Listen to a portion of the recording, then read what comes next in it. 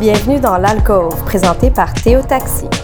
Aujourd'hui, notre invité, Corey Shapiro. Welcome to the alcove, presented by Théo Taxi. Today, our guest is Corey Shapiro.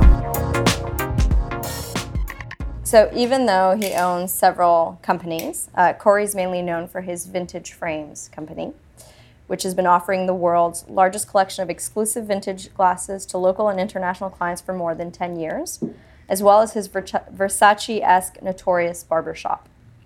In fact, even though the company's flagship is in Montreal's Saint-Henri neighborhood, Shapiro maintains solid connections with the world's elite, including Jay-Z, Lady Gaga, Rick Ross, Pharrell Williams, and Jimmy Fallon.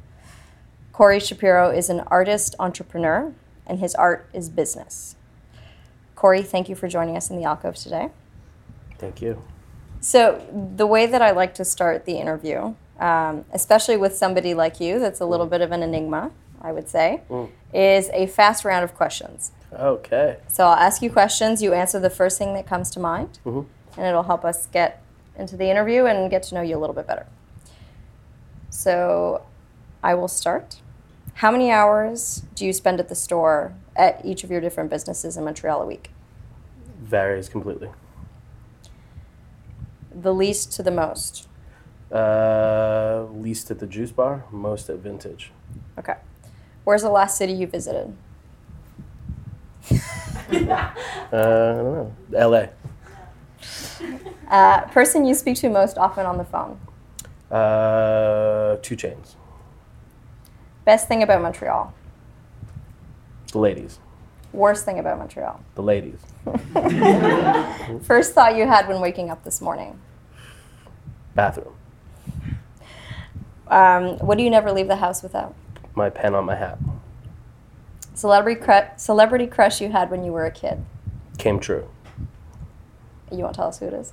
I mean, I don't know. I thought you did your research. Oh. Favorite TV show of all time? Rude Dog and the Dweebs. Favorite article of clothing, footwear, accessory? Pen. The one item that you own that is worth the most? My watch. Favorite musical artist?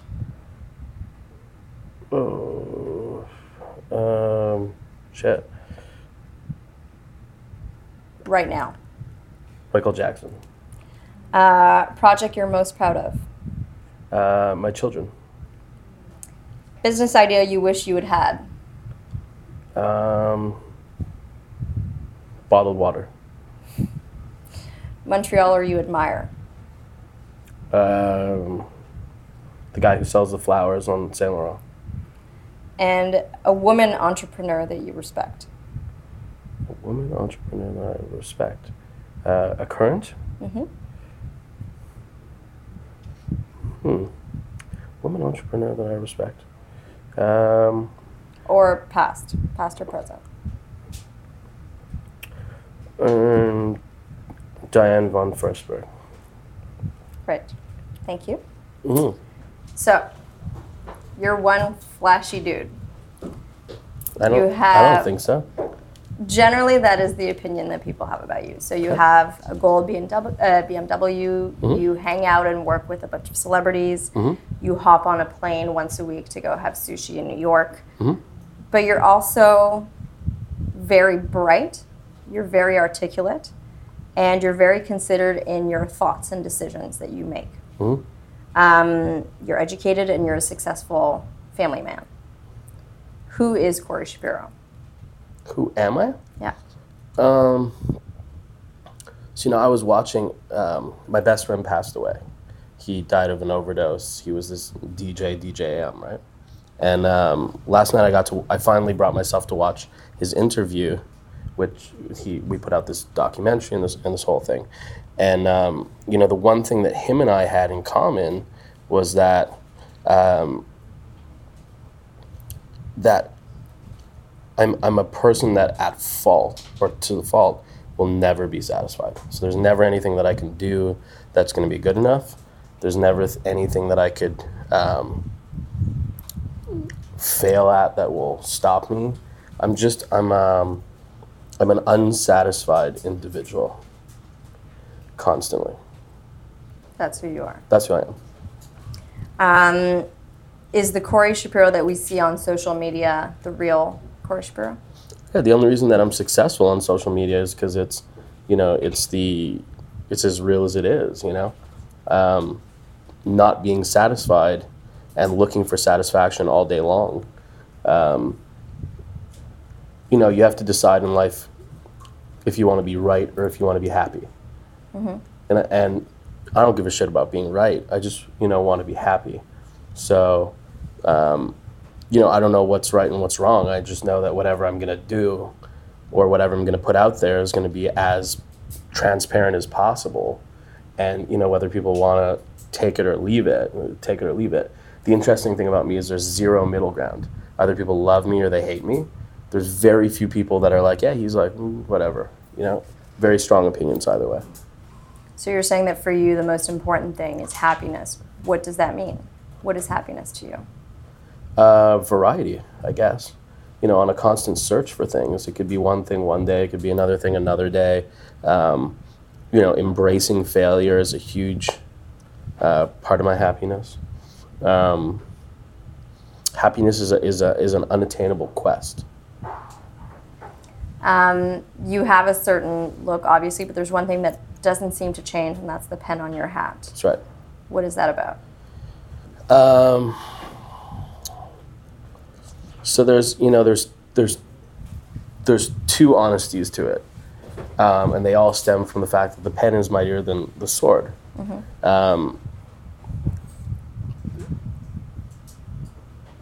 I'm often alone because I'm very well traveled. I have security generally because the amount of stuff that I carry with me and my jewelry and stuff like that. But I can disarm someone or a situation with my words quickly, and it's a skill that I have that that some people aren't as lucky to have. So, my pen and my words becomes my sword, and also I've been trained that my pen is my sword. So if I'm going to actually physically be tried, then as someone would have a gun on them, this is pretty much the same. So it's my pen is my mighty sword, cliche of things, is the honest truth of it, I can go into a club and someone tries me for my watch or my chains or stuff like that. Well, you searched me at the door, but you left, the greatest weapon. And that's the sick honesty of it. Like you'll take it off and... Well, I have security training and stuff like that. It's not everyone that travels with $1 million worth of glasses and chains and jewelries comfortably on their own through hoods in the world, You have to have some confidence in something you do. Right. So you travel a lot, but you are based in Montreal. I am. And a lot of people find that a strange choice. It is strange. So you've said that one of the greatest reasons, to stay in Montreal is that it's the cost of living is very low. It is. And it allows you to be able to save money. Mm-hmm. But don't you think that the potential to make even more money would be so much greater if you were to establish your business somewhere like New York, like LA, like Miami? Mm-hmm. Well, it is established there. They are established, and you have all these guys who run around to make money in New York. The potential of saving is very little. LA, it's a little bit better. I've made it so that the clients that I have, I can control their time when I go to other places. So, I'm in Miami. I'm here for this amount of days. I got this on me. That's it. So I can control people's time who you probably couldn't control in life. And Montreal is a city that's been heavily abandoned. Yeah. It's been heavily abandoned by people. It's a shitty business atmosphere. Yeah. They do shitty things to the road. The government here is shitty. The language barriers are shitty. Someone wants to pay us in fucking, and they talk some rare, tribal language. Man, we're going to fucking figure out how to speak that language. Here they want to put up, all these different, hurdles for people to jump over, and the difference between us is while other people are sometimes finding how to climb, some people finding how to jump, we're kicking them fucking over, and there's not a thing that the government can do about it. And it's taken, it's a bit of an aggressive stance on things, especially coming from an optical company, which is basically what we are. But you're a multiple business owner in Montreal, so you know yeah, the but reality. But the multiple businesses that I own are really just to do things that I want, So I couldn't find the haircut in Montreal, so I built a barbershop. I couldn't find the type of juice that I wanted to drink, so I built a juice bar. I'm getting tired of flying to New York for sushi, so I'm going to make a sushi place and bring in the chef that I like. So I'm trying to provide concepts here that I use other places in the world, so that I'm comfortable enough and that people are comfortable enough to do it. In Montreal, Montreal needs a kick in the ass, and... do you think it still has potential? I don't know. You have to define what potential is. Potential is in people, not in places. We get, people have smoke bombed our businesses. Yeah. But imagine smoke bombing a business where everyone looks and goes, "Oh, Corey got pyrotechnics." Like people tried to, what did they try to do? They tried to pepper spray us. Well, we own a glasses business, so that was pretty fucking stupid. They spit on our windows. Well, that's cool because my employees are lazy sometimes. So if there's spit on it, for sure they're gonna fucking clean it. It's just the whole thing's ridiculous. It hasn't deterred you from wanting to keep your business here. And the last thing you want to do when you want to try to get us away is to hand us a mic. So break our windows and put cameras on us, and it's a fucking wrap. I mean, you couldn't have done the wrong thing to us, Yeah. So do I think Montreal has potential? No, I think as a city it doesn't, but I think the people do. If that makes sense. Yep. Yeah. No, it does. How do you find Montreal? I mean, I have a bias because for me it's the city where I grew up, my family's here, my friends are here. So you like to be safe.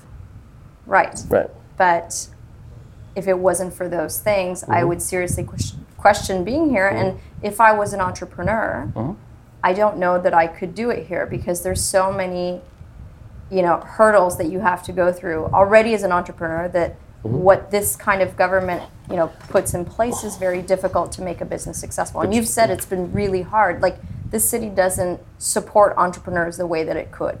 No, but what the city does is exactly what you just said, because basically you just feel safe here, and it breeds a false sense of safety for people. And that's why it's stagnant, because people, are afraid to go and do, and they don't feel that sense of security, and that's, you go to other places in Canada and other places in the US, you don't have that. I didn't realize this was an actual issue, but you've had to deal with a lot of profiling in Montreal. When you got your car, you got a lot of heat from the police. Can you tell us a little bit about that experience?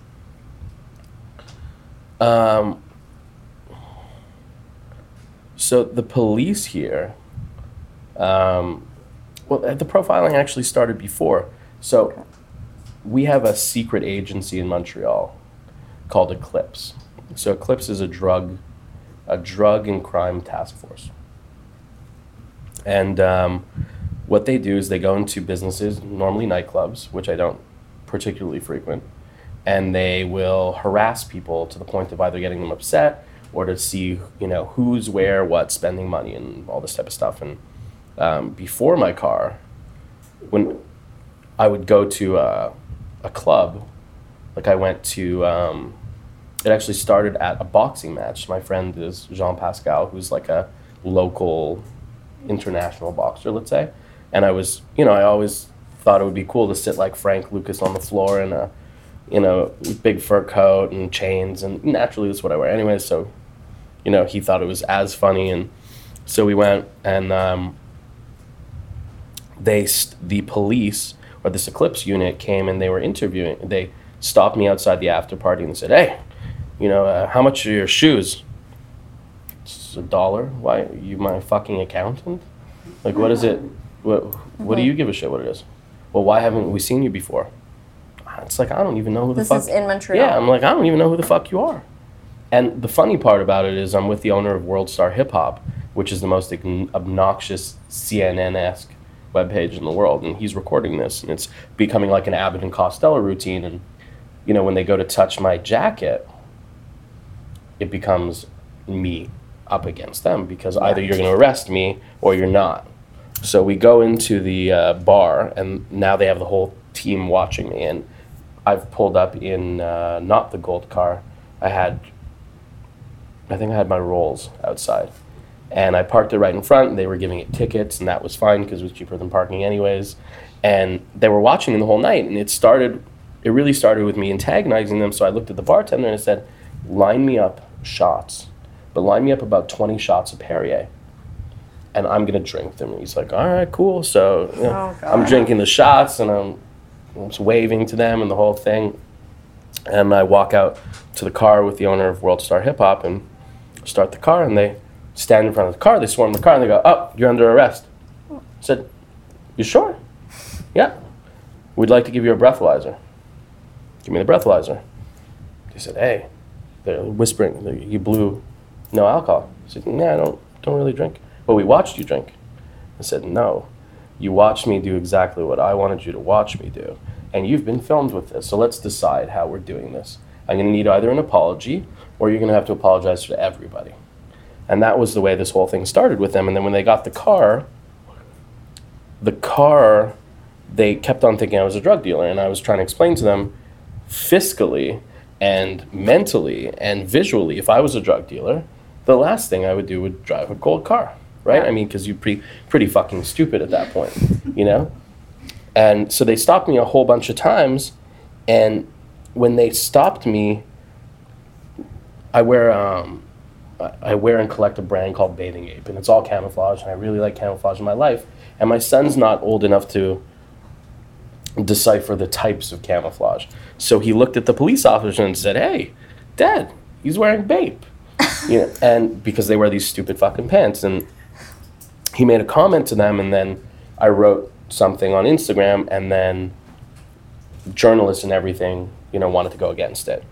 And what was interesting about it is the police wanted to try to get me, and they wanted to try to skew the words so that I thought it was racial profiling. So they wanted to catch me to basically say that, so that they could say, oh, this guy has no idea what the fuck he's talking about. And that wasn't it.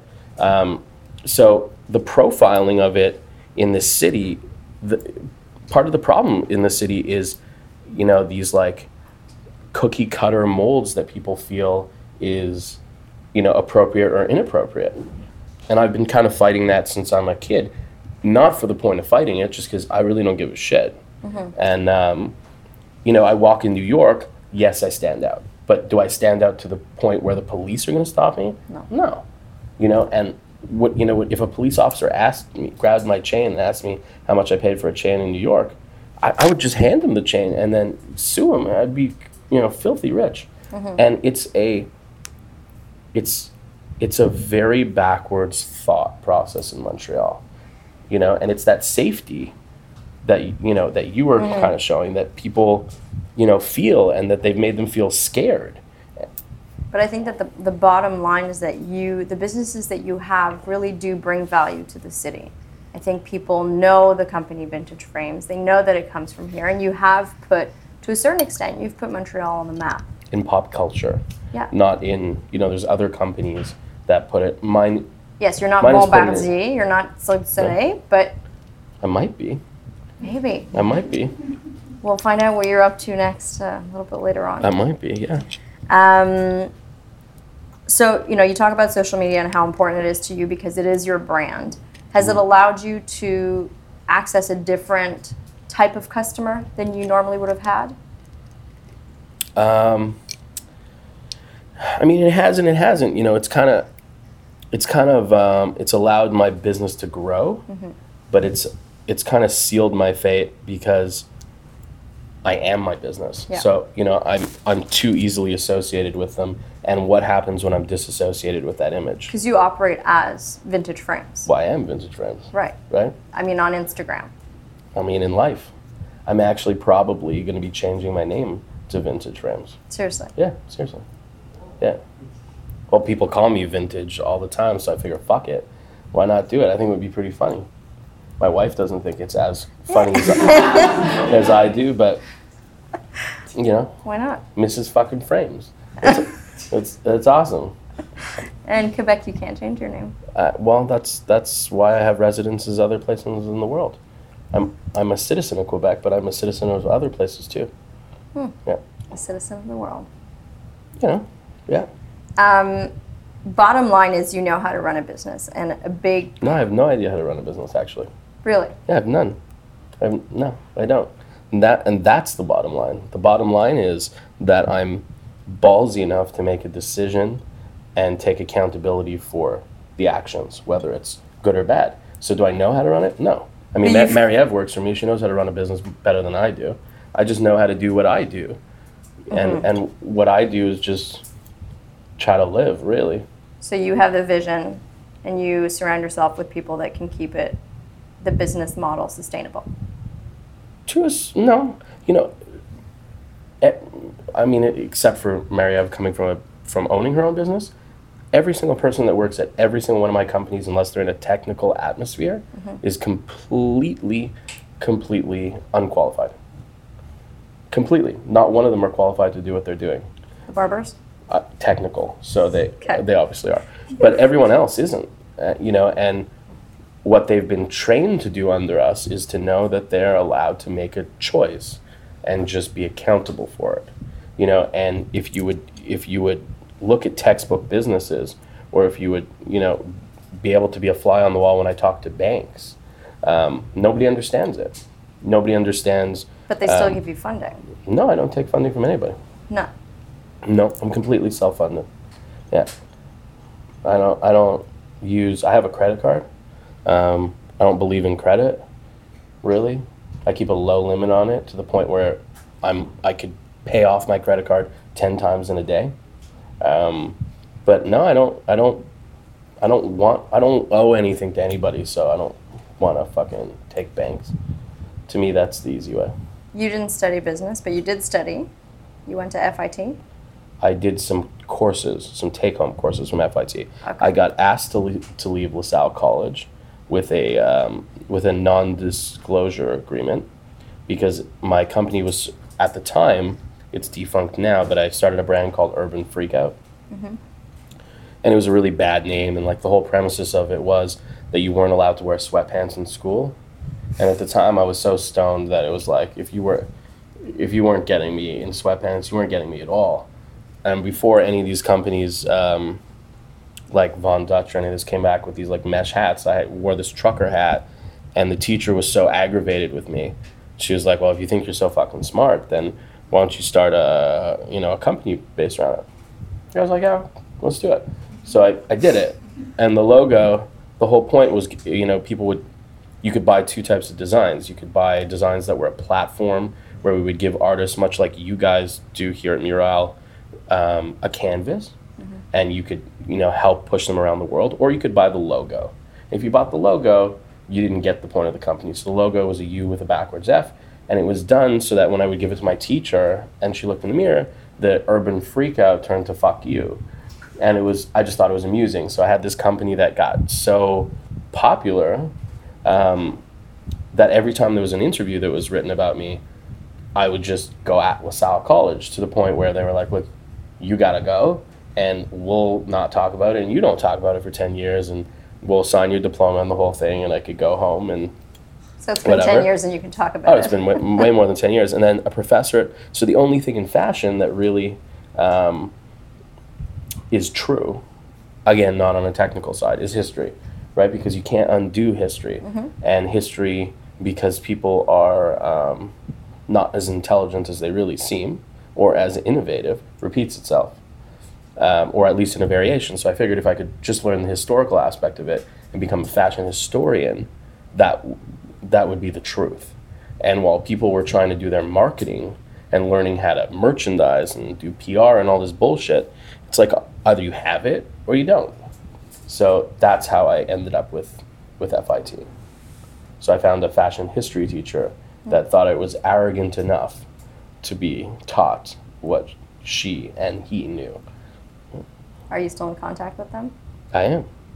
I have a lot of teachers that, especially my high school teachers, they tend to move a lot throughout the years, but every article that I get, I usually send it to their house, stuff like that, and just to really like grind it into them. Yeah. It's a bit invasive, but fuck them. Did you ever hear back from them? Yeah. What I heard from one of their husbands, and he wasn't too happy, but I don't think he was happy the outcome of that conversation. I've heard from them through people. Yeah. It's kind of, my opus. So if you were tasked with teaching an entrepreneurial class today, which is probably not something you would choose to do, what would you teach your students? What advice would you give them? I wouldn't give them any advice. What the fuck do I know? I wouldn't, what's my threshold for pain and for failure is different than other people's. Some people fail and they want to hide under a rock. I want to fail and make it public. You can't teach, really. It's either you know how to survive or you don't. You throw someone into a cage with lions, you either have someone who gets eaten or someone who creates a circus. And there's only really two types of people. So, who am I to tell someone what they're going to do? Fair enough. What was your first experience as an entrepreneur? My first experience was when I was 13. No, 13. eBay didn't exist at the time. And I realized that the one good thing about Quebec was that you had French on all their packaging. And in collectible atmospheres, like Star Wars figures or Beanie Babies, you could basically sell the French ones for more to the English people because they thought you could convince them it was more rare. The internet, you had to fucking dial up, and as soon as someone called, you were getting cut off anyways. So we used to run these auctions, and they were email auctions, and we would send it to people, and everybody would win. So it didn't matter if it was a value of $500. Everyone was winning, and it was fucking great. It wasn't the most legal of things, but that's how I started. And then I helped invent bags to make hash to isolate the trichomes. And basically, I was such a big smoker, which I'm not now. I haven't smoked a joint probably in 10 years, that they were having problems isolating the THC from when they were making hash. So they had very archaic processes, and I owned a screen printing press at the time. And basically, with my knowledge of screen printing, we helped create these bags which would catch the frozen THC in essence.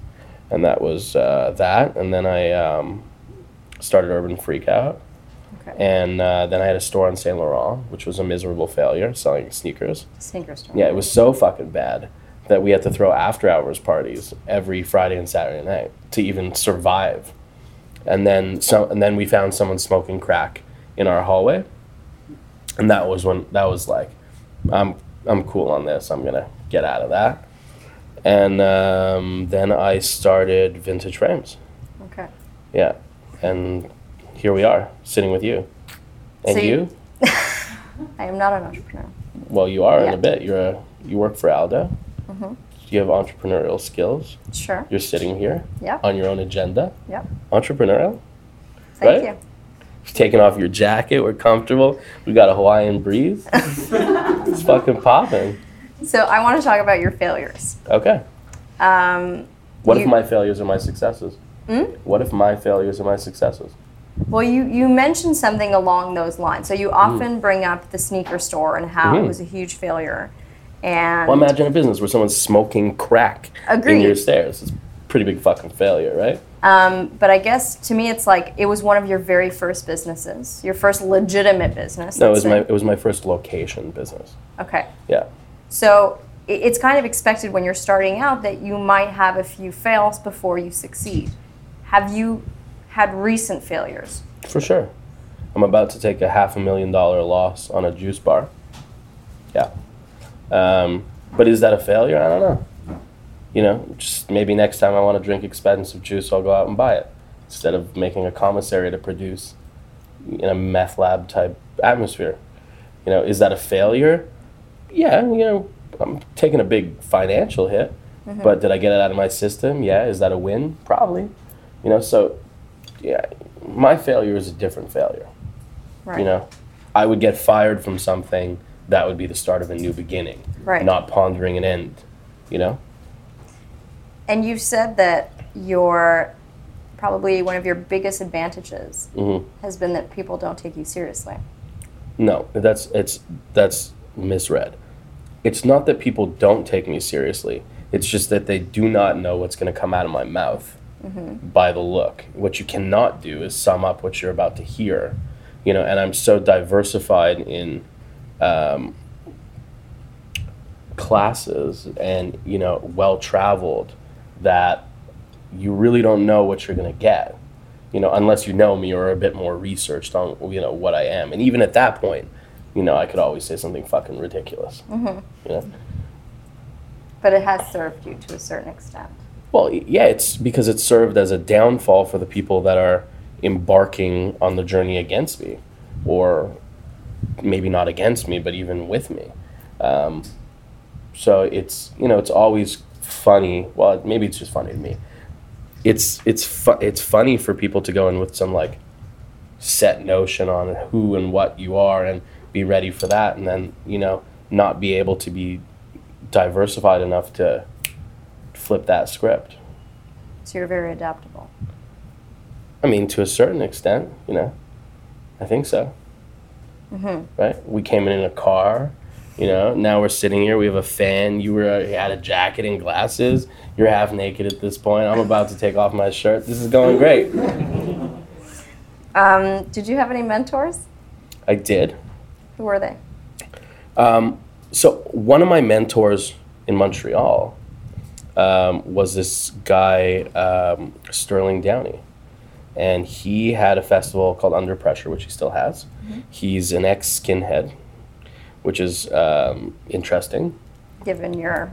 Well, you know, I'm like Jewish. I'm not, you know, like most people, when you ask them what they are, a lot of the Jews in Montreal will respond Jewish. I'm Canadian. You know, Judaism is my religion. So I'm not like, not in that, but I guess there's a little bit of an irony with it. And he was interesting because he was incredible. He's now like I don't want to say a congressman, but a townsman or whatever the fuck you call it. And he was an interesting guy because, you know, he believed in the talent that I had, but he just would never shut the fuck up. Could never monetize, and he would talk to people so much and talk and profess that while everyone was getting annoyed, I was just writing it down, basically. So I had surpassed him in my need to succeed in a certain way. So that was really like, he was a mentor in showing me a little bit more the industry that I wanted to go to. But my mentor probably was Adam Goldstein, DJM, who really put a different perspective on the fact that it was okay to not be satisfied, and there's other people that were looking for the same types of things, you know, and that I didn't have to, you know, smoke an ounce of fucking hash a day just because I could, and all this type of stuff. So I don't know that I would necessarily call them mentors, maybe colleagues, because I do believe that I taught them just as much about themselves as they taught me about myself. I think a true mentor-mentee relationship tends to be that you're teaching somebody, but you're also learning from them. It's the only way that it can really be sustainable. I mean, I guess. What do I know? You know, one of them's a fucking Congress guy, the other one's dead, so it's a bit rough of a situation, right? Do you mentor anybody? I do. So I write this passage every day on Instagram. I used to, so I take times to, I should back up on that. I used to write this passage every day. It's been about a month that I haven't, because I wanted to change the format. But I personally take the time to answer all these emails that I get.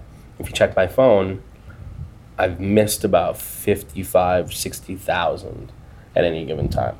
I get bombarded with a gigantic amount of emails, and a lot of them are for kids who kind of feel lost and who are looking for, they want to have this lifestyle that they think that I have, but the lifestyle that they think that I have, like, it's not, I like chains and I like flashy watches and I'm that type of dude, but there's nothing successful about that. And that's the wrong view of what it is.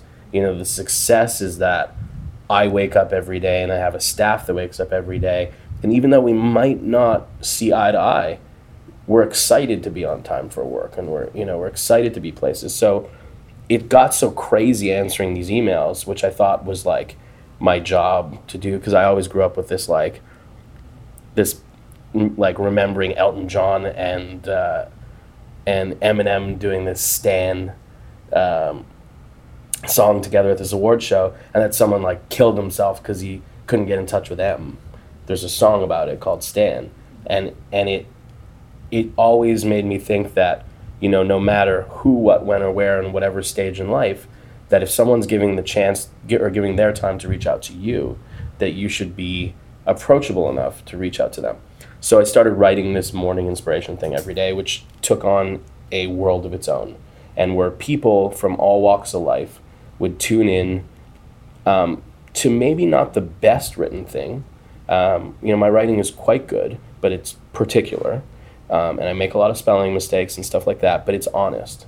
So, when in a non-pretentious way, I say that I mentor a lot of people. And, in a one-on-one manner, I will definitely take the time to do that. And in your businesses locally here, are there people that you see huge potential in? In my businesses? Who work with me? Yeah. Yeah, absolutely. They wouldn't be there if Right. I didn't see huge potential in them. Okay. So, are you looking for a job? Was that yet. Was that the pitch? I'll keep in touch. Because we don't do PR. We do RP at our place. Yeah. So there's two types of entrepreneurs, in my view. Okay, but you're wrong. Okay. Yeah. So there's people that kind of start with the premise that they don't want to work for anybody else. They want to work for themselves, and they'll do whatever they have to do. Little Napoleon complexes. Be in that situation. Yeah. And then there's people that have a great idea and that want to see it come to life. Mm-hmm. What was it for you? Or none of the above? It was neither. It was neither. What do you think is more important? I think it's more important that you don't label what's important to other people. The fuck do I know what's important to someone else? What's important to me is what works for me. If I gave someone my recipe, it doesn't mean you can make my cake. If you gave me your recipe, fuck, that shit might taste terrible when I'm done with it. It's not... People who look for guidelines and stereotypes are never going to make it. Those are people that buy books about how to succeed in business. Okay. There's a huge amount of people that I think are just looking for guidance. They don't know how to get from A to B. And they're looking to people who have had success to learn how to do that. But what makes my success important to someone else's? Nothing. I don't know how many we are in this room, but if we all fell the same, none of us would get up the same. Doesn't mean that one's better than the other. So if I told people how I got up, it wouldn't mean that they should follow that step. I think all that mentor, or not mentor per se, but that business books stuff is bullshit. I could show you a million MBAs that are coming through the door. They're more educated than I am to stereotypical business. Could they run vintage frames? No, probably not. You know, could I run their Fortune 500 that they're hoping to be in? Definitely not. Right. You know, is one of us better than the other? No, but I'm probably happier than they are. You know, I can put a dunk tank outside my office and put my assistant in it because I think it's funny. I can buy a old limo and play bumper cars on the train tracks with my other employees because we think it's funny. You know, can they do that? No, they go to, you know, my suit is a flip-flop that says, fuck you, you know. Is that for everyone? You know, maybe not, right? Do you give back to the community? What do you mean by the community? Do you do any Who's charitable? the Let me community? rephrase. Are you involved in any philanthropic work? Any what? Philanthropic work. Do you do philanthropy? Do I? Do you give back? I do. I do to a lot of organizations. The only ones that we decline are ones that segment and exclude other people. Mm-hmm. So, like, I'm not big on Jewish organizations at all. I'm not big on rabbis or priests or any of that shit. I'm big on community work. Mm-hmm. I'm big on things that don't exclude. Mm-hmm. You know, and in a lot of cases, I act like a Robin Hood for certain organizations. You know, the charity stuff's a very interesting thing with me, especially being from a Jewish community. Yeah. You know, because they have every fucking day there's a new charity for this and that, and you know, it's like a kid came in the other day. Well, we're gonna help our Jews and or this and or that. And I said, okay, cool. I said, how many Arabs and how many black dudes are gonna be there? Any? None? I'm sorry, man. It's not my shit. I got, you know. Well, you're not helping your people. You ain't my people. You know, you came in here and you're a Gap-looking fucking lifestyle. You're not my people. My people are people. You know, my people aren't defined by a religion or by a color or a race. And if that's how you feel that your people are, exclude me, you know? It's like the rabbi that came into my office and said, you know, hey, you know, I heard you're getting married. And I said, well, you heard wrong. And he goes, well, what tribe are you from? Because there's different Jewish tribes. And I was like, well, to tell you the truth, I'm from a tribe called Quest. And he's like, I'm so sorry, I don't know of that one. I'm like, that's cool, man. I'm like, you do your research and you come back when you come back when you're fucking ready. And you know the only days I'm here? Friday and Saturday. So fuck off, you know? So yes, I do. Do you do philanthropy or whatever? Philanthropy, yeah. Yeah? What type? I don't do as much as I would like. Okay, and why is that? Seem like a roll up your sleeves, take off your jacket type of person? Because I don't feel, right now I'm working a lot with the Museum of Contemporary Art, mm-hmm. but I want to find something that feels closer to me and my personal hardships. Okay. Because I feel like it'll be a better investment of time and energy. That's fair. And I haven't found that yet. Okay. Right. What's next? I'm probably, when I leave, I'm going to go to the bathroom. Okay, great. Yeah. Tell us about that. Sometimes I like to sit when I pee. Oh. Yeah. Do you have any projects that you've started that we're going to see come to life soon? It depends where you are, as you know, for what you're going to see. I got projects everywhere. I'm trying to slow down a bit. Mm-hmm. With, you know, to moderation, slow down. So give us something to look forward to in Montreal. That Me? You will be a part of, yes. I'm a part of it all, right? Senior. I'm not. I mean, I show up. I'm a part. I tweet it. That means I'm a part of it. I'm supporting something that I'm doing. Yeah, the sushi restaurant that you were talking about, is that going to happen? It is going to happen, but it's not really a restaurant. Well, it is a restaurant. It's a different concept? Yeah, it's a place where I can curate people that I want to sit with for 2 hours. Okay. And, you know, in an eclectic type format, and eat the sushi that I want. I'm like the one thing I'm a big snob with is sushi. Mm-hmm. Like super snob, and people might not like going to a restaurant with me if it's sushi, because I will send it back, and I don't like people who fuck around with my sushi in any way, shape, or form. And I have a place in New York where I go, and it's like my it's an omakase, which means chef's choice, and he's like kind of like the soup Nazi from Seinfeld, except he's like he seems more Japanese than a Japanese person, but he's definitely whiter than a white person. And he's like fully tattooed, and there's no kitchen, and so every time I go down, it's 12 seats, and I get 12 of my friends that would never normally sit together, so we can kind of curate some type of a conversation. And that's what the place is going to be, and we're going to get sued for it because we're not going to have a MEV, and we're going to get sued for it because it's not going to be in a commercial space, and it's not going to be up to any code, and it's not going to be to anything. And if people that I don't want to eat there, you know, want to eat there, they're just not going to get the reservation. And it's going to be only open one day a week, and there's going to be 2 sittings. Wednesday. Okay. Yeah. Because Wednesday you can't get the fish flown from Japan to New York, but you can get it here. So his restaurant's closed Wednesday. You're going to fly him here every Wednesday. Well, it's either that or I fucking fly there, so it's the same shit. But there's like deals that you can get, which are $260 round trip to New York. That's not really too much. No, that's great. No, it's like cheaper than taking a bus. So it is what it is. And but I don't know that that's so much of a project, more my insanity and just something I want to do for fun. You know,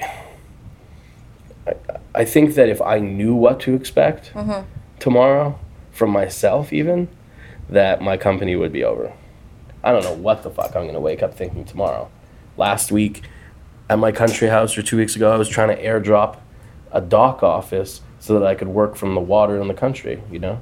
I didn't know that I was going to do that the night before. It was just what I wanted to do. You know, today... Did that work out? Who knows? It was pretty close. The guy never showed up, but it was all planned, and it was ready, and I think the guy was a little bit timid. Yeah. To airdrop? No, the airdrop was his idea. Oh. The purchase was my idea. The airdrop was his idea, and it just never happened. But I don't know. You know, who knows what I'm going to want to do tomorrow? And how much fun in life is it if you know what you're doing tomorrow, right? Like, I could never, you know, you have a job at Aldo, right? Does everybody know she works at Aldo? They do now. Okay. I could never do that.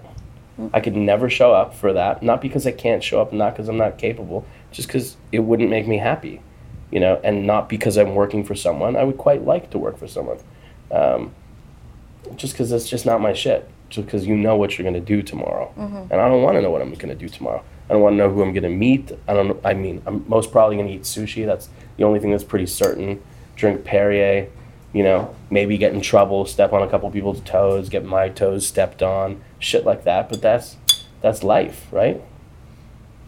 Right? You know, up until I got here, I thought that the cool thing to do was to wear the love bracelet on the right wrist. Now you're showing me it's the left, right? Changed my whole shit today, right? You gonna move it? I am.